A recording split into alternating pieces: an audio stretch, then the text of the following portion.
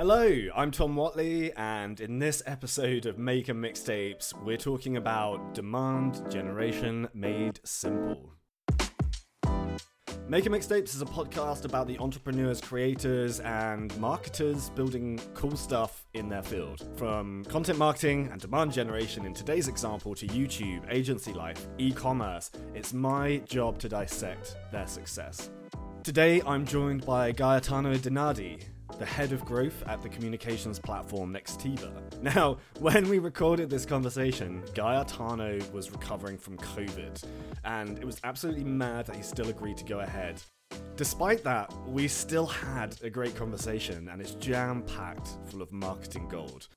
We talk about demand generation, community building, effective SEO, and why his team decided to ditch quarterly marketing plans in favor of bi-weekly sprints. Enjoy! Cool. Gaetano, pleasure to have you. Thanks for joining me. Yeah, no doubt, Tom. Thanks for having me. I think a good place to start is your journey to how you got to Nextiva, because I think it's an interesting one, and I think listeners will find it incredibly valuable. Could you, tell me a little bit about the journey to how you got to where you are today? Yeah, man. So I started at an agency. Well, first of all, I fell ass backwards into SEO. I was doing a lot of blogging about my perilous journey as a music producer in New York. I started writing a lot about that, and then I noticed people were finding my content naturally. And I love the idea of not having to promote my stuff and people finding it. That was cool. And from there, I realized that I really liked SEO because promoting your content sucks. Like, no one enjoys doing that. So not having to do that was kind of like a cheat code. And so then I realized that's what I wanted to do. And so I hit up Mike King. He was still one of the top SEOs out there. He took a shot on me. He was starting an agency, and I was the second person hired. I worked with him for about 2 years, moved on to Pipedrive. That's where you and I met. We did a lot of great work there, had a successful run, decided to move on to Sales Hacker.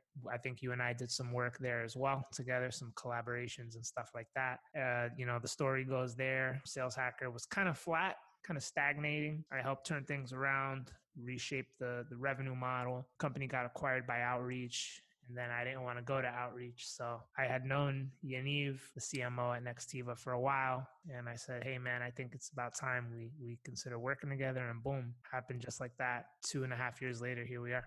I love it, man. What a great journey. And starting out in the world of agency seems to be a common first step. Do you think working for, I think it was iPullRank was the name of the agency, right? Do you feel it set you up to add some more context into the world of SEO and demand gen in general?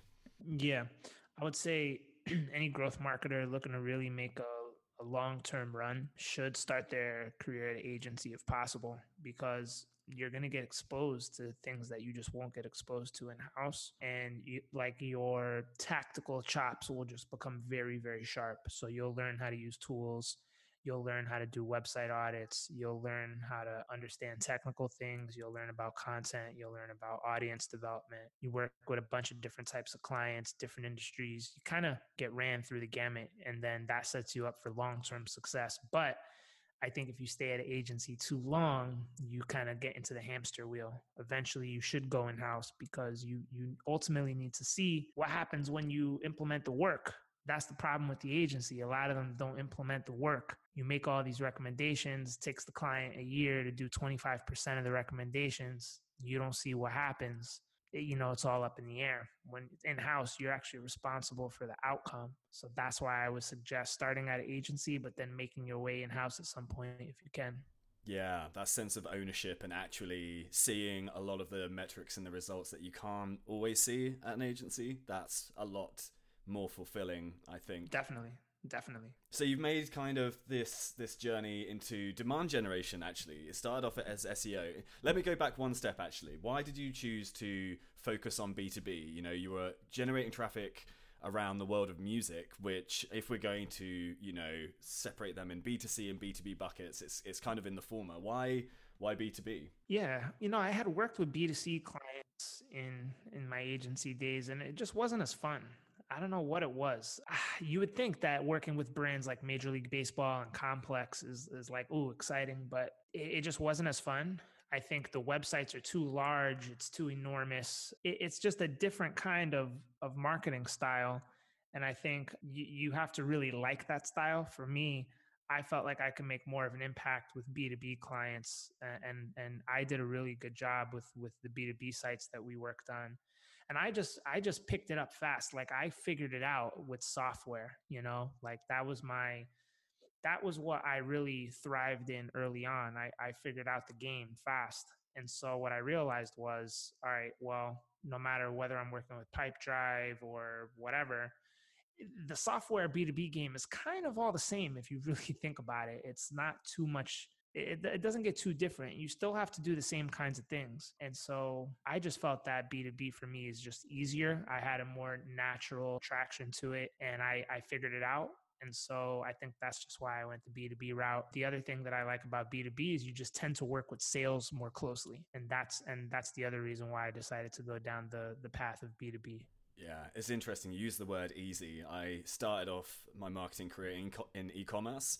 I sucked and then joined a SaaS company and things just took off. So I think there's definitely an attraction there. I think in the B2B world, there's this demand generation is becoming a practice in its own. And I noticed on LinkedIn, until recently, you were the director of demand generation at Nextiva. You're more kind of leaning towards growth now, but what is your philosophy when it comes to demand generation? And I guess more specifically, if you were to develop a demand generation strategy from scratch for a startup now, what would that look like? It kind of reminds me too of the difference between B2C and B2B. B2C is all about big volume and scale. B2B is more about precision and quality. And so I think about the way you measure demand gen is by lead quality. And why do so many companies not do this? They're still obsessed with like MQLs and raw leads, and they create content. Why? How many leads will this drive? I hate that. They want to, track a million metrics that aren't gonna matter. The way I think about it is do things that don't scale. Don't look to measure every little irrelevant thing. Don't create content based on leads. Don't do the stupid sort of paid ads to ebook download to email automation, predictable funnel. Like all that shit is getting played out, even like the webinar to, a million sales email follow-ups after that, all automated, So these are the things that a lot of companies are still doing now. They were taught these practices by the tech vendors. Think about it. If you're a company that sells marketing automation, what are you going to go and preach? All these sort of stupid things, right? Because it feeds into your business model as a tech vendor. And so marketers are they've been bamboozled. They've been duped. And so it takes a lot of balls to call that out and say, I'm not going to go down that path. So to me, great demand gen is lead quality. And the way you go about doing that is just you really dominate your niche with great education and great content all the time. You dominate the review sites, because that's the other part too, is like you have to be well represented on all these review sites. Shoppers are going to come to you last. They're going to go to peers and other review sites first. And so I would think about all the places where your competitors are being talked about. Make sure, you're also part of those conversations. Good reviews on all the review sites. That's probably the biggest and most important thing now. Great content strategy. Don't outsource your content to some, shitty ass ghostwriter out there who doesn't really know the subject matter, creates dry, stale, repurposed, regurgitated content that just looks like everything else out there. Don't use all your VC money on ads and bankrupt your company in a year after just burning through cash. I could go on and on about this, but those are just some off the top. I saw a couple of videos by Chris from Refine Labs recently, actually, one or two of which you're in, and he talks about there's no such thing as MQL or SQL, it's binary, it's either an opportunity or it's not. And I feel like a lot more B2B marketers are now following that philosophy, which is really refreshing. What I'm curious about is how does I want to kind of lean into content strategies specifically because I think that's something that fascinates me the most. How does your content strategy lean into that philosophy without being too volume driven, or is it more of a balancing act? So for us, we've adopted a content strategy that's similar to what Ahrefs does. They only produce content based on topics that have keyword search volume and that could educate the market on problems that the target audience is having, which could eventually lead to a sale of the product. And so if it doesn't have keyword oriented opportunity around it, we pretty much don't publish it. We break it down by various different persona types that we target. So for us, the main ones are business owners, call center managers, and then IT nerds, CIOs, stuff like that. So those are kind of the three high level categories of people that we target. So it's all about, is there keyword opportunity around this? Does it align or fit into any of these categories of people that we're trying to reach or serve? And then the other thing is video. So no one does video well in our industry, and we've kind of gone all in on YouTube SEO, and it's been great. So we pair landing page with affiliate marketing, with video content, with ads, with blog. So landing pages. So, we have all those things working together, driving positive reviews, being mentioned in all the analyst reports, G2, making sure we're represented highly on that grid, that quadrant, doing all those things together. That's what demand gen is about. Not, hey, some prospect might buy 6 months from now. Every company wants to predict how many companies are going to buy 6 months from now. So they would rather have them in the database super early rather than just waiting until they're really ready to buy. They would rather say, hey, I had some very early preliminary conversation with this company. They might buy 6 months from now, but just so I could mark it as pipeline, it's a vanity metric. It's a vanity metric in the sales pipeline. Yeah. So you're better off just not worrying about marking it as pipeline that early. You're better off just waiting until they raise their damn hand and say, all right, now I'm really ready to make this a serious consideration. Just because companies are really like, they're almost paranoid around creating this forecast of what kind of revenue is going to come, and not having that visibility to them is very scary. But if you just did good demand gen and didn't care about marking it as pipeline 6 months early when it's not even a serious consideration, you'd be much better off. The whole quota thing seems very backwards, and it, like you say, it comes down to capturing the people who are kind of hungry for it now.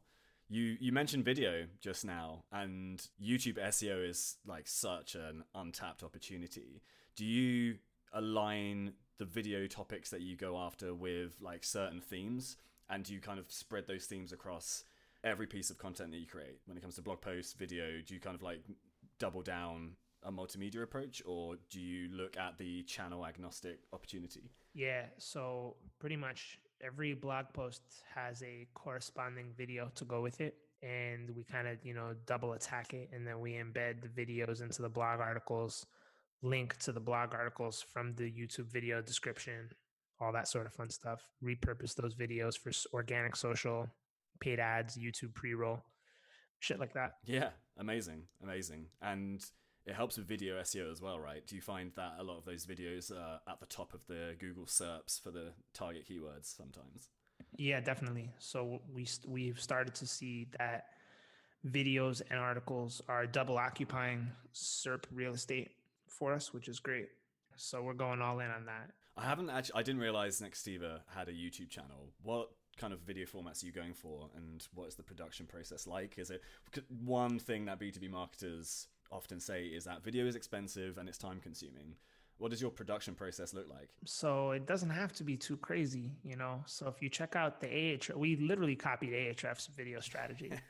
So if you see, it's just what you need is really just two things. You need a subject matter expert, someone who really knows their shit, and they can deliver on camera, on script, be believable, be credible, be confident, good delivery. And that's really it, And then, of course, things like post-production editing are easy. You can outsource that if you can't afford it in-house, whatever. But usually just 5 to 7 minute explainer videos, cuts to screenshots and little diagrams and stuff like that along the way. Do you get fancy with animation? Do you inject that in there, or? Yeah, not too fancy, but we do a little bit of it, just to spice things up. But we have a couple of different people that create these videos for us. We work on the scripts together. It usually reflects what the blog articles are talking about, 5 to 7 minutes, not too long, not too short.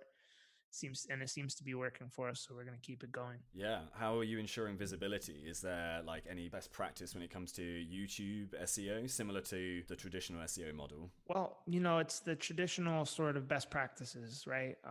Headlines, descriptions, your channel authority, your dwell time, embedding those videos into other places where they can get visibility, right? And then just over time, that's just going to compound. There's not really an exact checklist to unlocking YouTube SEO success, but we know that if we just continue to follow the basic best practices and principles of good SEO, that will be successful in the long run. Yeah, you can always optimize it later, right? Your content strategy in general, do you have a distribution approach to all this content you're creating? A lot of the content we create is not that sexy. It's not that sexy, like cloud PBX features.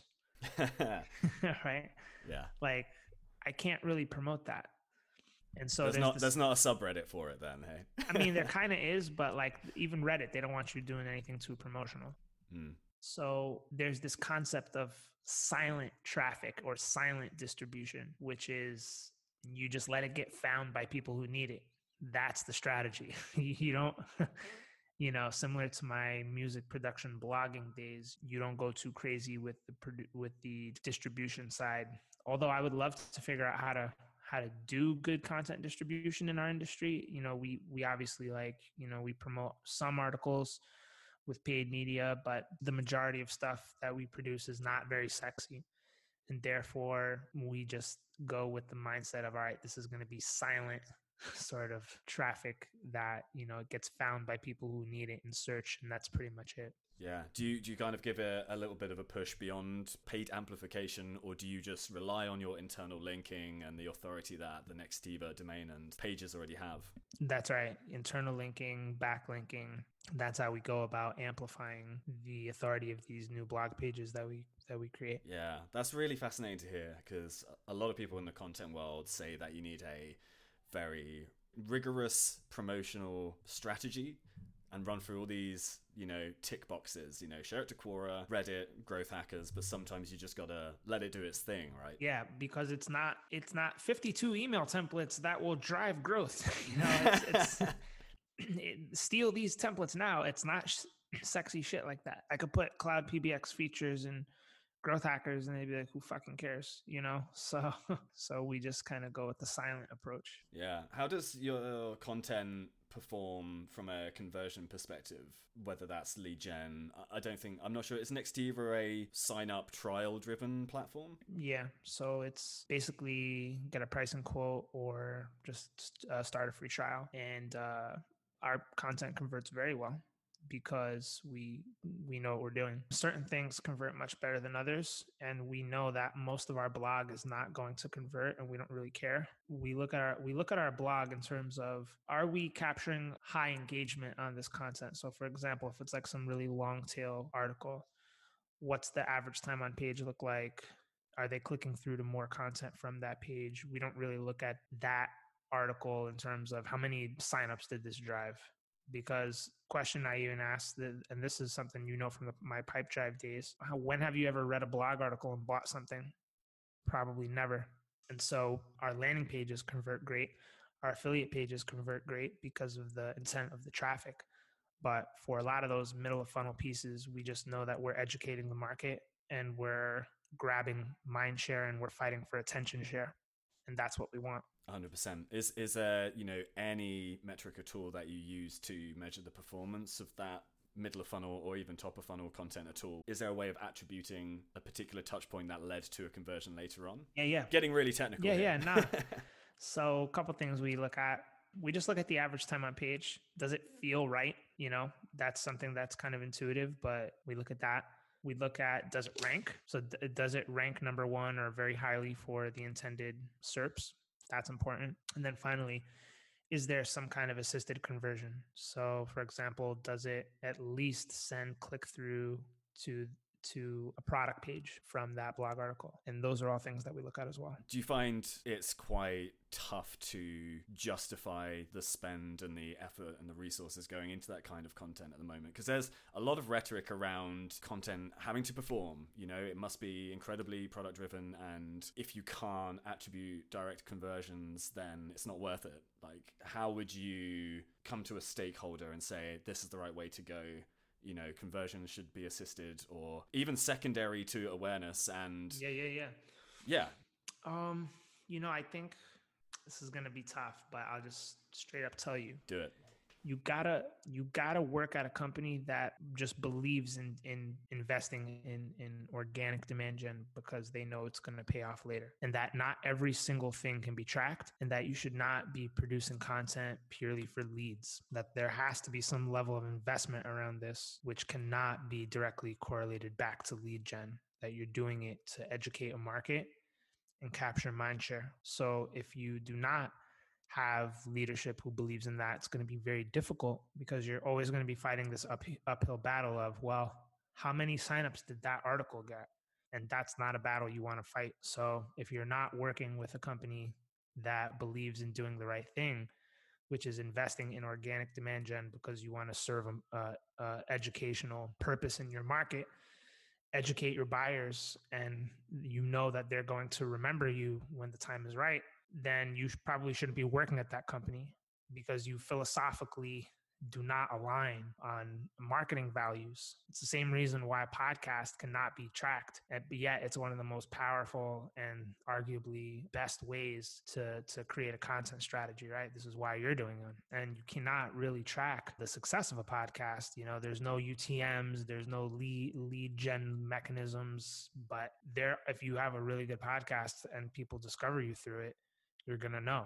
And so bottom line is, you just need to work somewhere where you're aligned with management on these core principles. Sidestepping for a second into community. I know you're a big advocate of community building in the business world, but you've built one as part of a passion project, Musicians in Tech. Could you tell me a little bit about the journey to building that, and also why you built it in the first place? Yeah, man, I just wanted to do something different. You know, first of all, there are a lot of musicians like myself out there who, you know, work in tech, and they view music production and just being, you know, having music as an escape route, whether you play guitar, whether you make beats, whether you write songs. There's actually a ton of people out there who do this, and you wouldn't know it. And so the goal was really just creating this so that I could do something different and then unite people that have this in common. If you look at LinkedIn on any given day, you're going to see cold calling versus social selling, MQL versus SQL, like all the same shit.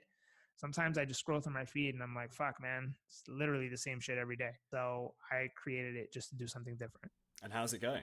It's going really well. I've got like 5 episodes recorded. I only released 1 so far. Guilty, you know, is my time. You know, I'm guilty of kind of just not getting around to publishing as much content and distributing it as much as I want due to time. But I'm looking to turn that around in 2021. Yeah. Have you kind of followed a traditional community model? Like, is there a Slack group with a bunch of you in it, or are you just creating content? Right now, it's just a newsletter and just the podcast, and that's it. So I don't know if I'll do a Slack group. There's just too many Slack groups. I don't know. I got to think about it more. And plus, to manage a Slack group is hard. I've got to think about that a little bit more. But I do have an email list that I grew from scratch to about 500 subscribers. I don't send emails a lot. I only sent 1 email so far, actually. Yeah, I'll probably just keep that going for now and see where it ends up. Yeah. Fair enough, man. You just talked about LinkedIn. I'm just going to go back to Nextiva for a second, because it reminded me of a post I saw a few weeks back about how you guys test new marketing approaches in the form of a sprint, right? How do you go about doing that in terms of prioritizing different activities, and how do you measure success? Like, when do you say, okay, let's scale this, or no, let's move on? It's pretty simple, man. You know, we don't do quarterly planning, 6 months planning, you know, shit like that. It's just too difficult. Too much is changing too fast. And so we started operating on a bi-weekly sprint where the first Monday we go through what all the big opportunities are. We reshuffle the deck, and then we say, all right, in 2 weeks' time, here's what each person is committing to. We have a check-in at the midway point, and then we have a sprint review at the end. And it's pretty much that simple, and it's just a more agile and I feel flexible and productive way to work as a remote marketing team of now 9 marketers. So nice, man. So sorry, your sprints they go on for 2 weeks, is that? Yeah. Why 2 weeks and not 1 week or even a month? Month is too long, week is too short. Well, we Goldilocks. Well, yeah, what we found with week is that shit gets held up. Shit will get caught up in design. It'll get stuck in dev. It'll get stuck in QA. Writers will get behind on their stuff. Editorial will take longer than we anticipated. Something big will come up that we all have to shift our attention to. So we found that a week we left ourselves scrambling a little bit, but 2 weeks was the sweet spot. Yeah, nice. It just accepts the reality that shit's going to come up that you need to deal with as well. That's right. You said you shuffle the deck. What does that deck look like? Do you have like a Kanban board full of all of these ideas and you just go through and like, right, it's this one? That's right. So whether it's, redesigning a landing page, working on a new affiliate landing page test, PPC traffic test, building links to a specific organic page, new blog content, video, email, I mean, you name it. There's so many things that we work on at any given time. And we shuffle that deck according to where we see the best opportunity at the time. Awesome. That's a really good way of doing it. Are there any experiments coming up that you're really excited about? On that note as well, what are you up to in the next 6 months that you're really jazzed about too? Like, what are you guys building at Nextiva, not just from a marketing perspective, but as a product and a brand? Yeah. I think from the marketing side, it's just good old fashioned hard work, so building more organic content, ranking for more money keywords, continuing to refine our affiliate program, more PPC traffic tests. We're constantly, testing against paid traffic. That's something that quite frankly never ends. So we keep that going. And in terms of like a big milestone project, I don't know if you remember that Pipedrive Resources Center that we built, but we're doing something similar to that at Nextiva, which is going to be really cool and exciting as well. Nice. Yeah, man. Lots of big projects. Yeah. Just keeping shit moving. I've got one last question that kind of goes back to something we were talking earlier because it just came up. You've always been an advocate of link building. However, when it comes to building what, for lack of a better word, is boring content that no one wants to see on Growth Hackers, how do you go about building contextual links to those pieces of content, and do you even do it? Yeah. And so believe it or not, there are a lot of like IT nerd sites out there, tech blogs that really focus on like unified communication. There's this new category called CPaaS, Communication Platform as a Service. And so there's so many as a services now. And so there are so many companies writing about shit that it's really easy for us to just do keyword monitoring and then hit up those sites and ask them for links when they write about shit that's relevant to us. And then guest posting, that's still, tried and true. That still works. Reach. Yeah. Tried and true. That works. We have some people at the company who have some pretty impressive credentials. So like our CIO, for example, we can get him bylines on many of the top sites out there due to his background. And so broken link buildings, it really never changes. It's and then good old fashioned street cred. I'm well connected. Our CMO is well connected. We need a favor. Hey, can you hook us up? Boom, done. You need links. We need links. Here's a way to do it that's not going to piss anybody off. Let's collaborate. That's it. Totally agree. Awesome, man. Listen, thank you so much for spilling the beans on everything you're up to. Where can people learn more about what you're doing and about you as well? Yeah, man. Just go to the Musicians in Tech podcast, and you can always hit me up on LinkedIn as well. Awesome. Gaetano, thank you so much. Yeah, Tom, thank you, bro. Thanks for listening. Before you dash, just a quick note to share a free ebook we just published called the Content Operations Playbook. If you're interested in content marketing and SEO, then this ebook is for you. We lift the hood up on our own editorial and content production processes, from hiring writers, creating solid content briefs, polishing content to be the best it can be, and of course, distributing it to actually generate traffic. It's totally free, and you can download it over at grizzle.io/content-ops. That's www.grizzle.io/content-ops. And hey, if you enjoy this podcast, feel free to subscribe. We've got a lot of great conversations lined up with experts in the world of business, marketing, and entrepreneurship coming up. Thanks again.